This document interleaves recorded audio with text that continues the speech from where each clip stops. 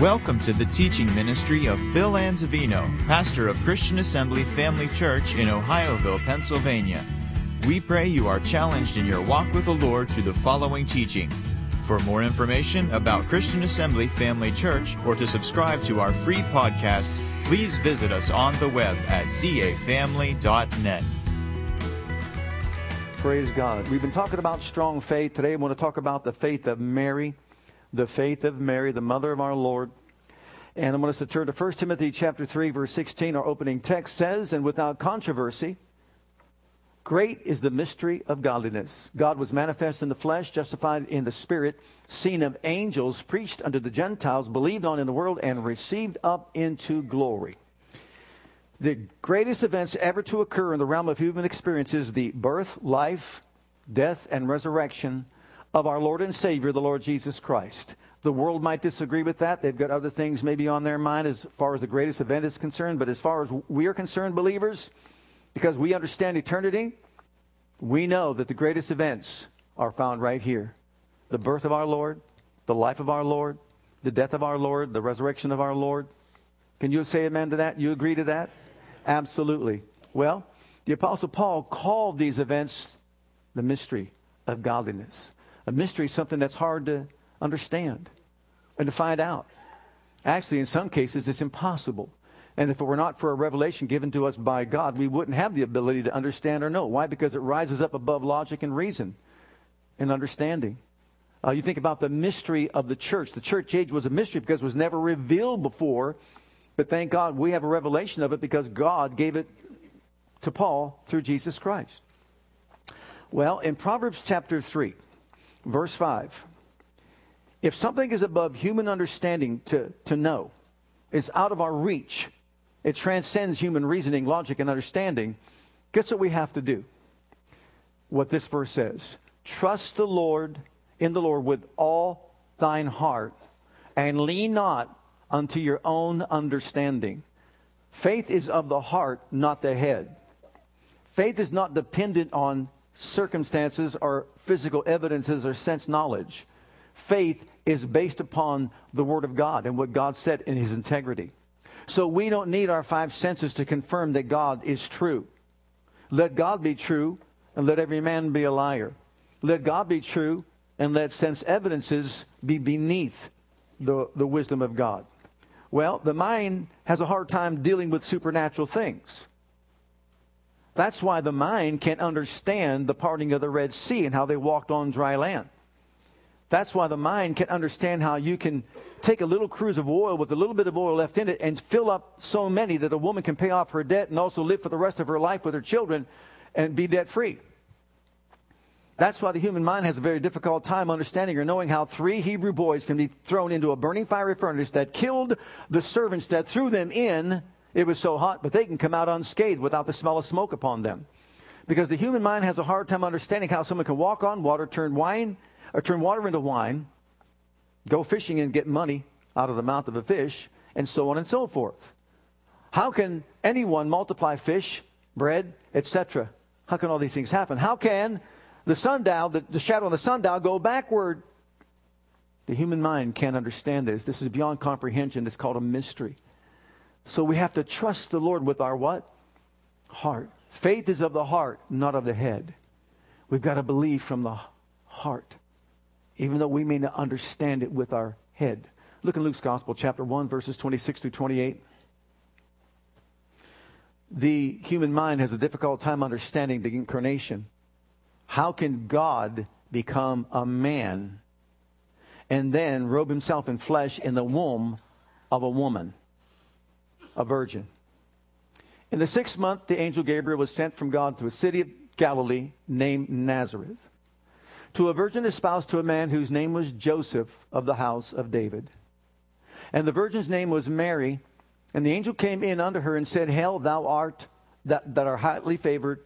The Lord is with thee. Blessed art thou among women.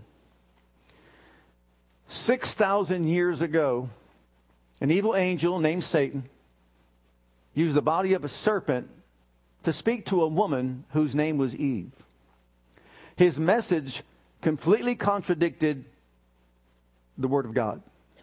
but it appealed to her logic and reason.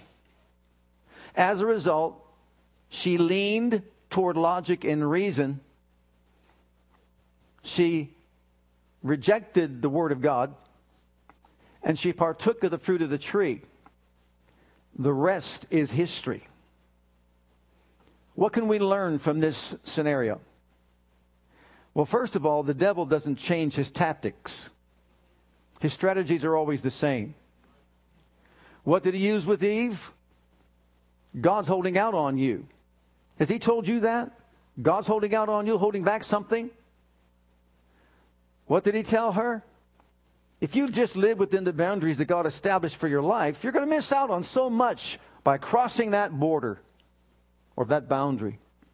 Is he telling you that? Is he telling us that? You see, he said to her, there's so much more out there. Indulge yourself. Satisfy yourself. Don't be bound by these rules, by these laws. People of the world tell us all the time, especially if you're in a college setting where they just say to you, hey, whatever feels good, do it. As a matter of fact, we've carried it so far in our society today that you don't even know if you're a boy or if you're a girl. Because you see, it's up to you to decide, not parents to decide, or even what you look like to decide who you are. That's a decision that you've got to make up your mind as to who you are. Logic. Reason. Well, she, as I said, agreed with logic and reason, and she stepped beyond the boundaries. And what happened? The rest is history. Well, 2,000 years ago, the angel Gabriel appeared to a young virgin, and her name was Mary. The message that he had contradicted reason and logic. And Mary embraced the message that Gabriel brought to her, and as a result, she allowed her Creator to use her body to provide a body for the Messiah. So she didn't lean toward logic, she leaned toward what? The Word of God. What God said. So if we have an enemy telling us to step beyond the rules that God has established for our existence, we have a choice to make. We can lean towards logic, or we can lean toward what God said. Mary leaned toward what God said. Now, theologians call this what? The incarnation. They call it the hypostatic union. Deity and humanity coming together in the person of Jesus Christ. Jesus meaning humanity, Christ meaning deity. Well, before I comment on her, I want to make a comparison. Look at Luke's Gospel, chapter 1, and verses 18 through 20. We know the story here, but real quick, I'll just give us a background. The priest's name is Zacharias. His wife is named Elizabeth. They are going to give birth to a son. His name is John. John's going to be the forerunner of the Messiah, right? He is performing his duty in the holiest place of all, in the temple. And it's an honor for him to be able to do that. And while he is performing his duty, and remember, this doesn't happen overnight. This doesn't happen all the time. This is his opportunity. This is his time. What they did was they drew lots. And this was his time to serve in that capacity. And it was the highest honor to do it. And so there he was. He's faithful to God. His wife is faithful to God. They did not have a child. All these years they wanted a child. They longed for a child. They prayed for a child. But they never had a child. But guess what? Gabriel appears at the temple, in the temple, at the altar. And there's Zacharias with this wonderful experience. And he says, Gabriel says to Zacharias, be of good cheer, don't be afraid. Your prayers have been heard and they're answered. And I've come to give to you glad tidings and great news. You and your wife Elizabeth will have a son that you prayed for and longed for over all these years. His name will be called John. He's going to be great among his people. And you know what? He's going to be the forerunner of the Messiah. Prepare the way of the Lord. And so we pick it up. And Zacharias said unto the angel, I am elated beyond words. I can't begin to tell you how my wife and I have longed for this moment, longed for this day. We've prayed, we've believed God, we've fasted, we've dedicated ourselves, we've surrendered our hearts to the living God, and now you're giving me this great news. I can't wait to leave here and go and tell my wife what a wonderful day this is.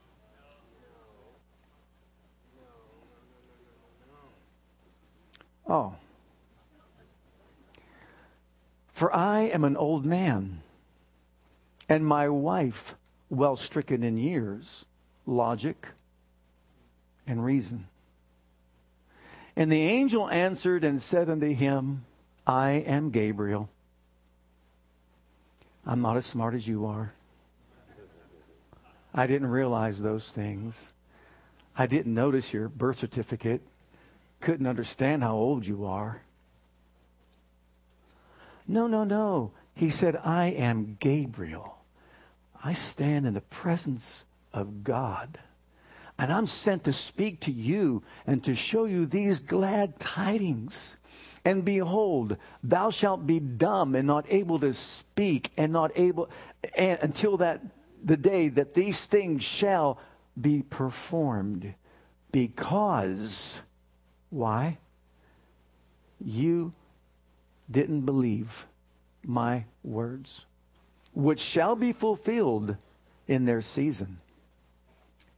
He was silenced.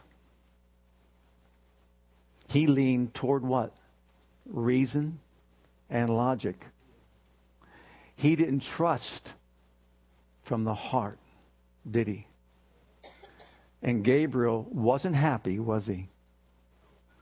I came from the throne of the Most High, and I have come to give you this great news, and you respond with unbelief, and you're a priest unto God.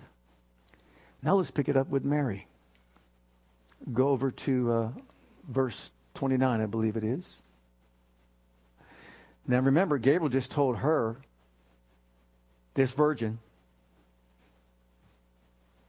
some things that defy logic, and we're going to read it. When she saw him, she was troubled at his saying, and cast in her mind what manner of salutation this should be.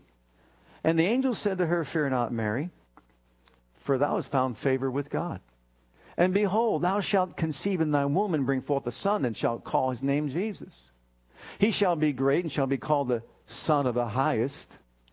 And the Lord shall give unto him the throne of his father David. Keep that in your mind.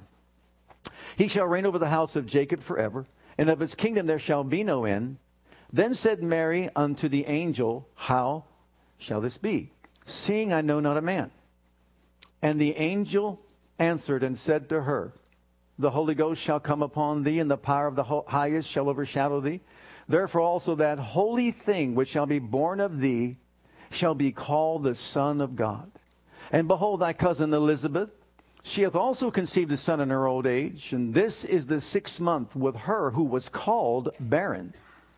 For with God nothing shall be impossible. And Mary said, with all due respect, Gabe, I'm 15 years old. I just went to a class at CCJC, Community College of Jerusalem County, where I studied biology and reproduction. I kind of learned how this works. And, you know, I'm a spouse to Joseph, which means I've already signed my life away. I swore by an oath. I belong to him. And I don't think he would understand if I said to him, being pregnant at the age of 15, that I got pregnant in this, supernatural way? And there's my parents. I'd have to confront my parents and let them know and say to them, well, you know, some being told me that I could get pregnant this way. So they would be highly disappointed with me to find out that here I am. And by the way, don't let me leave this out, Gabriel. I could die. Because you see, back then, if you were a spouse, if you were engaged, you already signed your life away. You gave an oath. And if you're found to be unclean, you're taken outside of the city and stoned to death. So logic says, whew, really? But is that what Mary said? No. When Gabriel said nothing is impossible, what did Mary say? Behold, the handmaid of the Lord, be it unto me according to thy word. And the angel departed from her. All that logic, all that reason was staring her right in the face. It gave her every reason to say, hey, not me, find somebody else. I'm already committed. I've been reared to be a holy, pure girl by my parents. I don't want to disappoint them. I want them to be proud of me. I belong to Joseph. What would he think? I'll break his heart. Don't want to break his heart. You can't find men around Jerusalem anymore like this, so what did she lean toward? God's word. She trusted from the heart, not logic. And as a result, God was able to use her to bring in the Messiah. You talk about the faith of Mary. We'll continue on. Look at the prophetic scriptures that were used. Isaiah 7:14. Zacharias was ruled by logic. Mary was ruled by the Word of God. Zacharias was a priest. Mary was a poor teenager. It doesn't matter what our status is. Every single one of us will be challenged whether or not we're going to lean toward logic or trust the Lord with our heart. In this verse of Scripture, we have it prophesied 700 years before it happened. Therefore, the Lord himself shall give you a sign. Behold, a virgin shall conceive and bear a son. Notice, a virgin shall conceive and bear a son, and shall call his name, not a good person, not a good model, role model, not a good teacher. His name shall be called Emmanuel, God who is with us. In the book of Isaiah, chapter 9, verse 6. For unto us a child is born, humanity. Unto us a son is given, deity. And the government shall be upon his shoulder. His name shall be called Wonderful Counselor, Mighty God, Everlasting Father, the Prince of Peace. This is again a reference to the incarnation, the miraculous union of humanity and deity in the person of Jesus Christ. And then also in Matthew's Gospel, chapter 1, beginning at verse 18, we have the fulfillment of the prophecy. Now the birth of Jesus Christ, humanity and deity, was on this wise. When his mother Mary was espoused to Joseph, before they came together, she was found with child of the Holy Ghost. Then Joseph, her husband, being a just man, not willing to make her a public example, was minded to put her away privily. But while he thought on these things, behold, the angel of the Lord appeared unto him in a dream, saying, Joseph, thou son of David, fear not to take unto thee Mary thy wife, for that which is conceived in her is of the Holy Ghost. And she shall bring forth a son, and thou shalt call his name Jesus, for he shall save his people from their sins. Now all this was done that it might be fulfilled, which was spoken of the Lord by the prophet, saying, Behold, a virgin shall be with child, and shall bring forth a son, and they shall call his name Emmanuel, which being interpreted is God with us. And so we know the Christmas story. We know what she believed. We know that Joseph now is on board. And thank God he has set things in motion. But let's back it up a little bit. This virgin, number one, had to meet certain requirements. Number one, proper genetic background.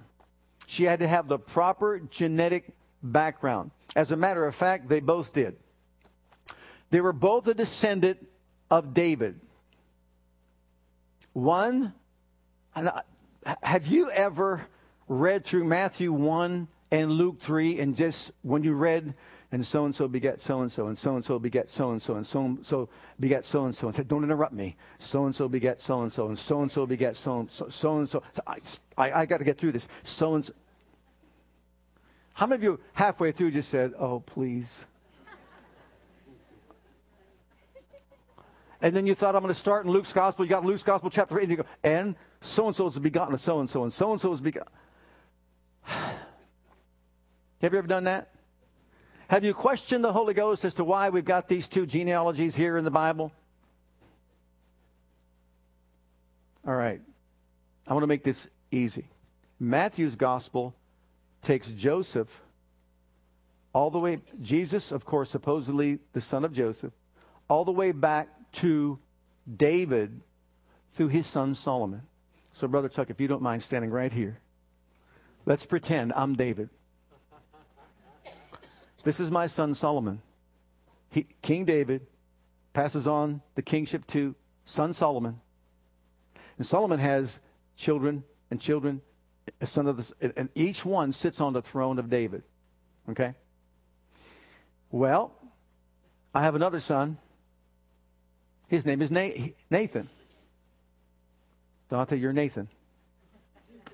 Okay? They're both my sons, right? I'm David. This is Matthew's account. Joseph is in this line through David, Solomon, and then the rest. Here's a problem, though. We hit Jeconiah. How many of you, when you study the lives of the kings, find out there weren't too many good kings in Israel and Judah? They were absolutely out of their minds, some of them. Right? You studied it out, right? Why do you think that is? Satan brought them under siege. Because, you see, he knew if I can just disrupt the kingly line, I can stop the Messiah from coming into the world. And I can win. He tried to win in the garden. Before the garden, he lost. He somewhat won in the garden, became the prince of the power of the air, right? But now he hears about this Messiah, this king that's going to come, and so he attacks the kingly line in Matthew. So Matthew lets us know that Joseph is a descendant of David through Solomon. When Jeconiah comes on the scene, he is so evil. He is so corrupt that finally God says to Jeconiah, no longer will there ever be anyone of thy seed upon the throne of David. You're cursed.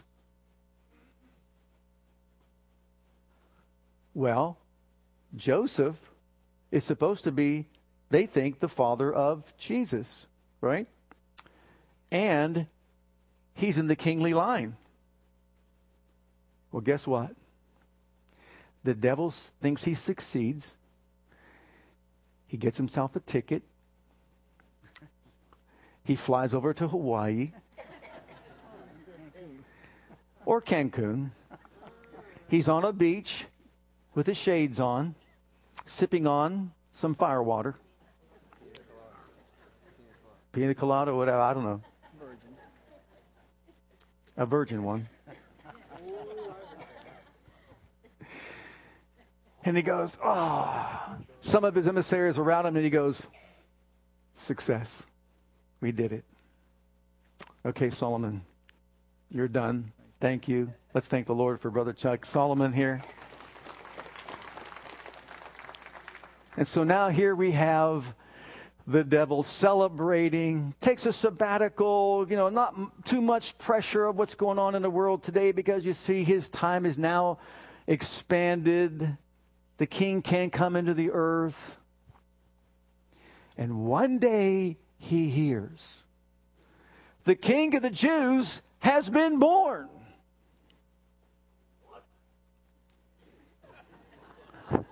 Thank you for that animation there.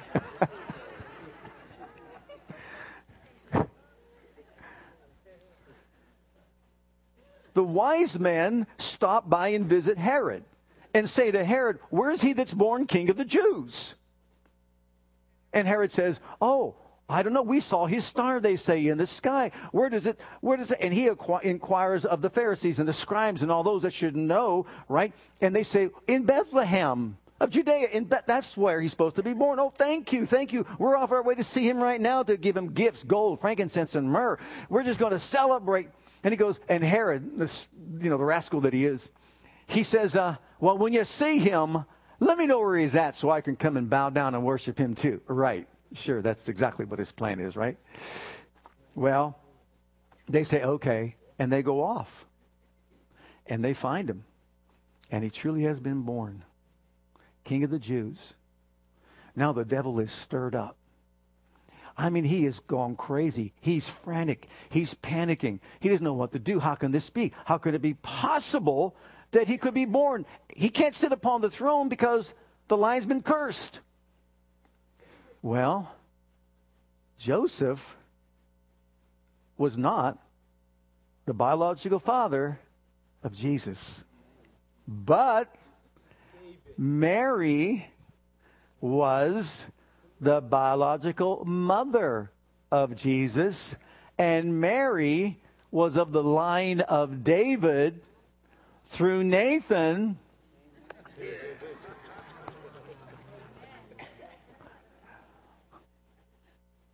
You mind, Ruth? You're Mary.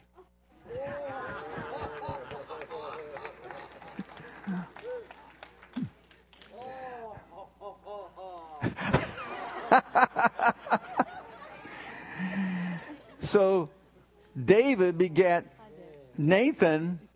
Nathan begat so-and-so, and you can read this in Luke 3, who begat so-and-so and begat so-and-so and begat so-and-so and begat so-and-so. And in Luke it says Heli, and it says supposedly the father, but it's the father-in-law of Joseph, not the father of Joseph, because Mary is the one. Mary links Jesus to David and qualifies him to sit on the throne of his father David the king. And that's why Matthew goes this way and Luke goes that way, to show that God is smarter and wiser than the devil himself. This was a decoy line while God was mightily at work right here bringing about the Messiah into the world. Let's thank the Lord for them.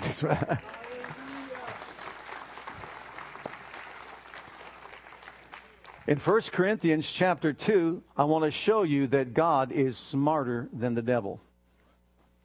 Remember this verse here where it says, where Paul was speaking, he said, "My speech and preaching was not with enticing words of men's wisdom, but in demonstration of the Spirit and of power. That your faith would not stand in the wisdom of men, but the power of God. Howbeit we speak wisdom among them that are perfect, yet not the wisdom of this world, nor the princes of this world that come to nothing. But we speak the wisdom of God in a mystery. Even the hidden wisdom, which God ordained before the world unto our glory, which none of the princes of this world knew. For had they known it, they would not have crucified the Lord of glory." So while the devil's in Hawaii on his sabbatical, Jesus was being born in Bethlehem. God's plan was in operation from the word go, and he was not aware of it, had no knowledge of it. Now, look at Jeremiah chapter 22. Look at these two verses. "As I live, saith the Lord, though Coniah, the son of Jehoiakim, king of Judah, were the signet on my right hand, yet would I pluck thee thence, and I will give thee into the hand of them that seek thy life, and into the hand of those whose face thou fearest." And go on down to verse 30.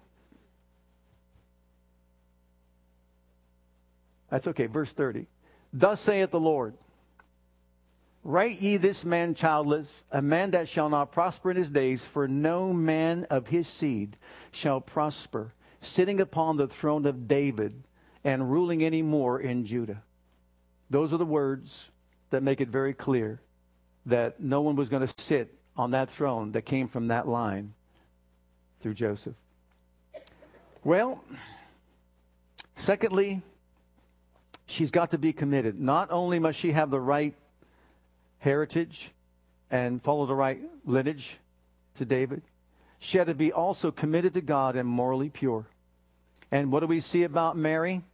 Well, we know that Mary was committed because she was a virgin. She was someone who kept herself pure. We know that she served God because look at Luke 1:38. This is from the ESV, which is the English Standard Version of the Bible. Mary said, "Behold, I am the servant of the Lord." This was even before. When Gabriel appeared to her, she said, "I am the servant of the Lord." In other words, I've been serving the Lord all my life. She was raised up that way. She was brought to the synagogue. She was taught the things of God. So what does that speak to our hearts? My brother, my sister, especially our young people, of course, are not here right now, but they're being taught this. It pays to serve God. It pays to be a servant of the Most High God, to live your life within the boundaries that God established for your existence, to live your life in such a way so as to honor Him. Because when you live for Him and you honor Him, then He will honor you.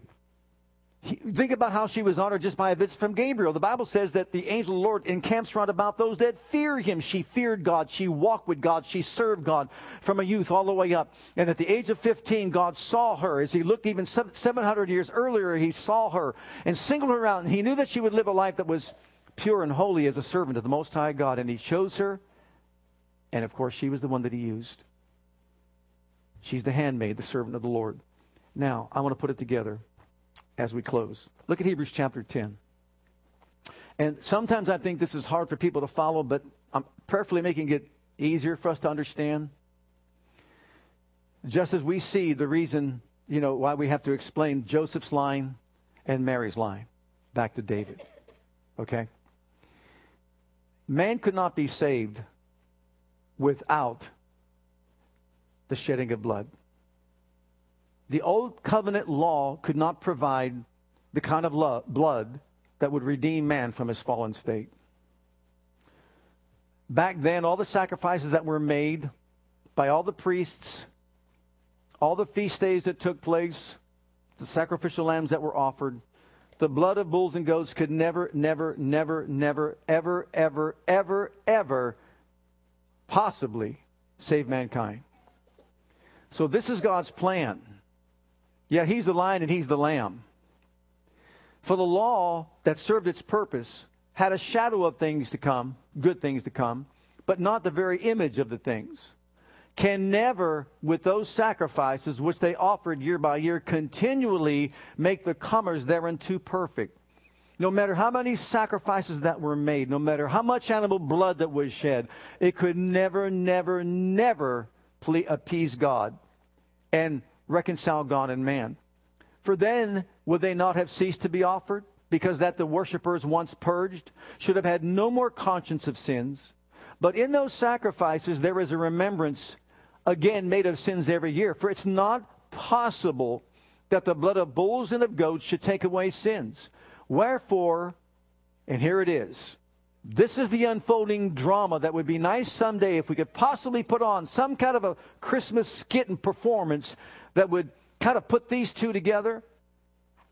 Wherefore, when He comes into the world, He saith, Sacrifice and offering thou wouldest not, but a body hast thou prepared me. In burnt offerings and sacrifices for sin thou hast had no pleasure. Then said I, Lo, I come in the volume of the book as it is written of me, to do thy will, O God. He is seated at the right hand of the Majesty on high as the second person of deity. Mary is visited by an angel on earth. She's down here listening to what he says and has to make a decision to lean toward logic or logos, the Word of God. And she makes a decision while she's on this earth, and she lifts up her head to the angel and says to him, Behold the handmaid of the Lord, be it unto me according to thy word. While she's saying that, the Word, the second person of deity on the throne, the Word says, Sacrifice and offering thou wouldest not, a body you have prepared for me. When He cometh into the world, I've come to do thy will, O God. A body hast thou prepared for me. While she's saying, Behold the handmaid of the Lord, he is saying, I'm coming into the world to do your will. Thank you for the body that you prepared for me. And boom, in her womb, the hypostatic union occurs. Wrap your brain around that. Think about that. When He cometh into the world, He saith, Sacrifice and offering thou wouldest not, a body you have prepared me. I'm coming into the world to do your will, O God. She's saying, Be it done unto me according to your word. And guess what? The Word became flesh and dwelt among us. The Word became flesh. We could lean toward our logic, reasoning, and understanding, or we can have the Word become flesh. Take that into the realm of faith in which we live. We find out what God said in His Word about our situations, and if we will say, I embrace your Word above my logic, the Word will become flesh. It'll become a reality within our lives. Salvation, healing, deliverance, wholeness, financial needs being met, whatever it might be, a wayward young person coming back to the Lord. Well, look at Galatians chapter 4, verses 4 and 5. Powerful text. But when the fullness of time was come, God sent forth His Son, made of a woman, not a man. Remember Genesis 3:15, it would be the seed of the woman that would crush the head of the serpent. The seed of the woman, made of a woman, made under the law, to redeem them that were under the law, that we might receive the adoption of sons. Praise God. When Jesus was conceived in the womb of Mary, he was the Son that was given from heaven above. The Word became flesh, and He took on human flesh through Mary. That's how He got His physical body, which means He's 100% God, 100% man in this hypostatic union. And now the blood, life of the flesh is where? In the blood. The blood that's coursing through His veins is the only blood that is untainted with the Adamic sin nature. It is the pure blood. Oh, thank God we've not been redeemed with silver or with gold. He didn't come carrying a pouch with Him of gold and silver and precious stones. He came housing the blood of the sacrifice that would redeem mankind once and for all throughout eternity. And it's found in one sacrifice. No wonder the sacrificial law, animals that were sacrificed, come to an end. He put an end to it. It's over. No more. One sacrifice. And what happened? The infinite Son became finite. Wrap your brain around that. The immortal became mortal. The Creator became the created. The invisible became visible. Do you remember that dialogue with with Philip in John 14? When Philip said to him, show us the Father, it sufficeth us. And Jesus said, have I been so long with you, Philip, and you still don't know who I am? If you've seen me, you have seen the Father. I and my Father are one. If you've seen me, you've seen Him. There's no difference. We are one. He became visible in the person of His Son. The King of the universe was born in a stable. And then finally, the Word became flesh. But look at Mary's faith. Let's just real quickly close it with Mary's faith. Mary's faith is seen in her service as a young person walking with God. When others may pull us away, to influence to go in a wrong direction, to take the wrong path, like Eve did from the very beginning. Don't forget this young teenage girl by the name of Mary who served God with her life. And because of her faith, she was able to serve Him, and God was able to use her. Number two, her faith is seen also in her surrender. She surrendered herself. Deny yourself. Take up your cross and follow me. She did not even hesitate when He said how you're going to conceive in your womb the Son of God. Did not hesitate whatsoever. Be it done to me according to your word. What a way to live. You talk about the kind of faith that we should walk in. Be it done unto me according to your word, Father. I want to embrace your word, live by your word, walk in your word. John said, I have no greater joy than to know that my children walk in the truths, which is walking in the word, because the word is truth. So her surrender, completely gave herself over, leaned toward not her understanding, but leaned toward her trust in the living God from her heart. And then thirdly, we see it's found in her success. She obtained favor. Oh, the world has its ideas as to what success is all about. And I'm sure you're being enticed in the world out there, people out there in the world. You're successful. Why? Because you live in that house, because you drive that car, because you have that bank account, because you have this, that, and the other thing. Let me tell you something right now. You can be a pauper, but successful in the eyes of the living God. Can you say amen to that? Hallelujah. I would rather know Jesus than have all the wealth and riches this world has to offer. You could put this whole world and fence it in and just say it's yours if you'll just serve me. Let the devil say all he wants to say, praise God. There's nothing worth losing your eternal salvation because of something that's in this world. Nothing in this world can take the place of our eternal destination. Nothing whatsoever. She surrendered. She was successful. because she found favor in the eyes of God. And are you ready for it?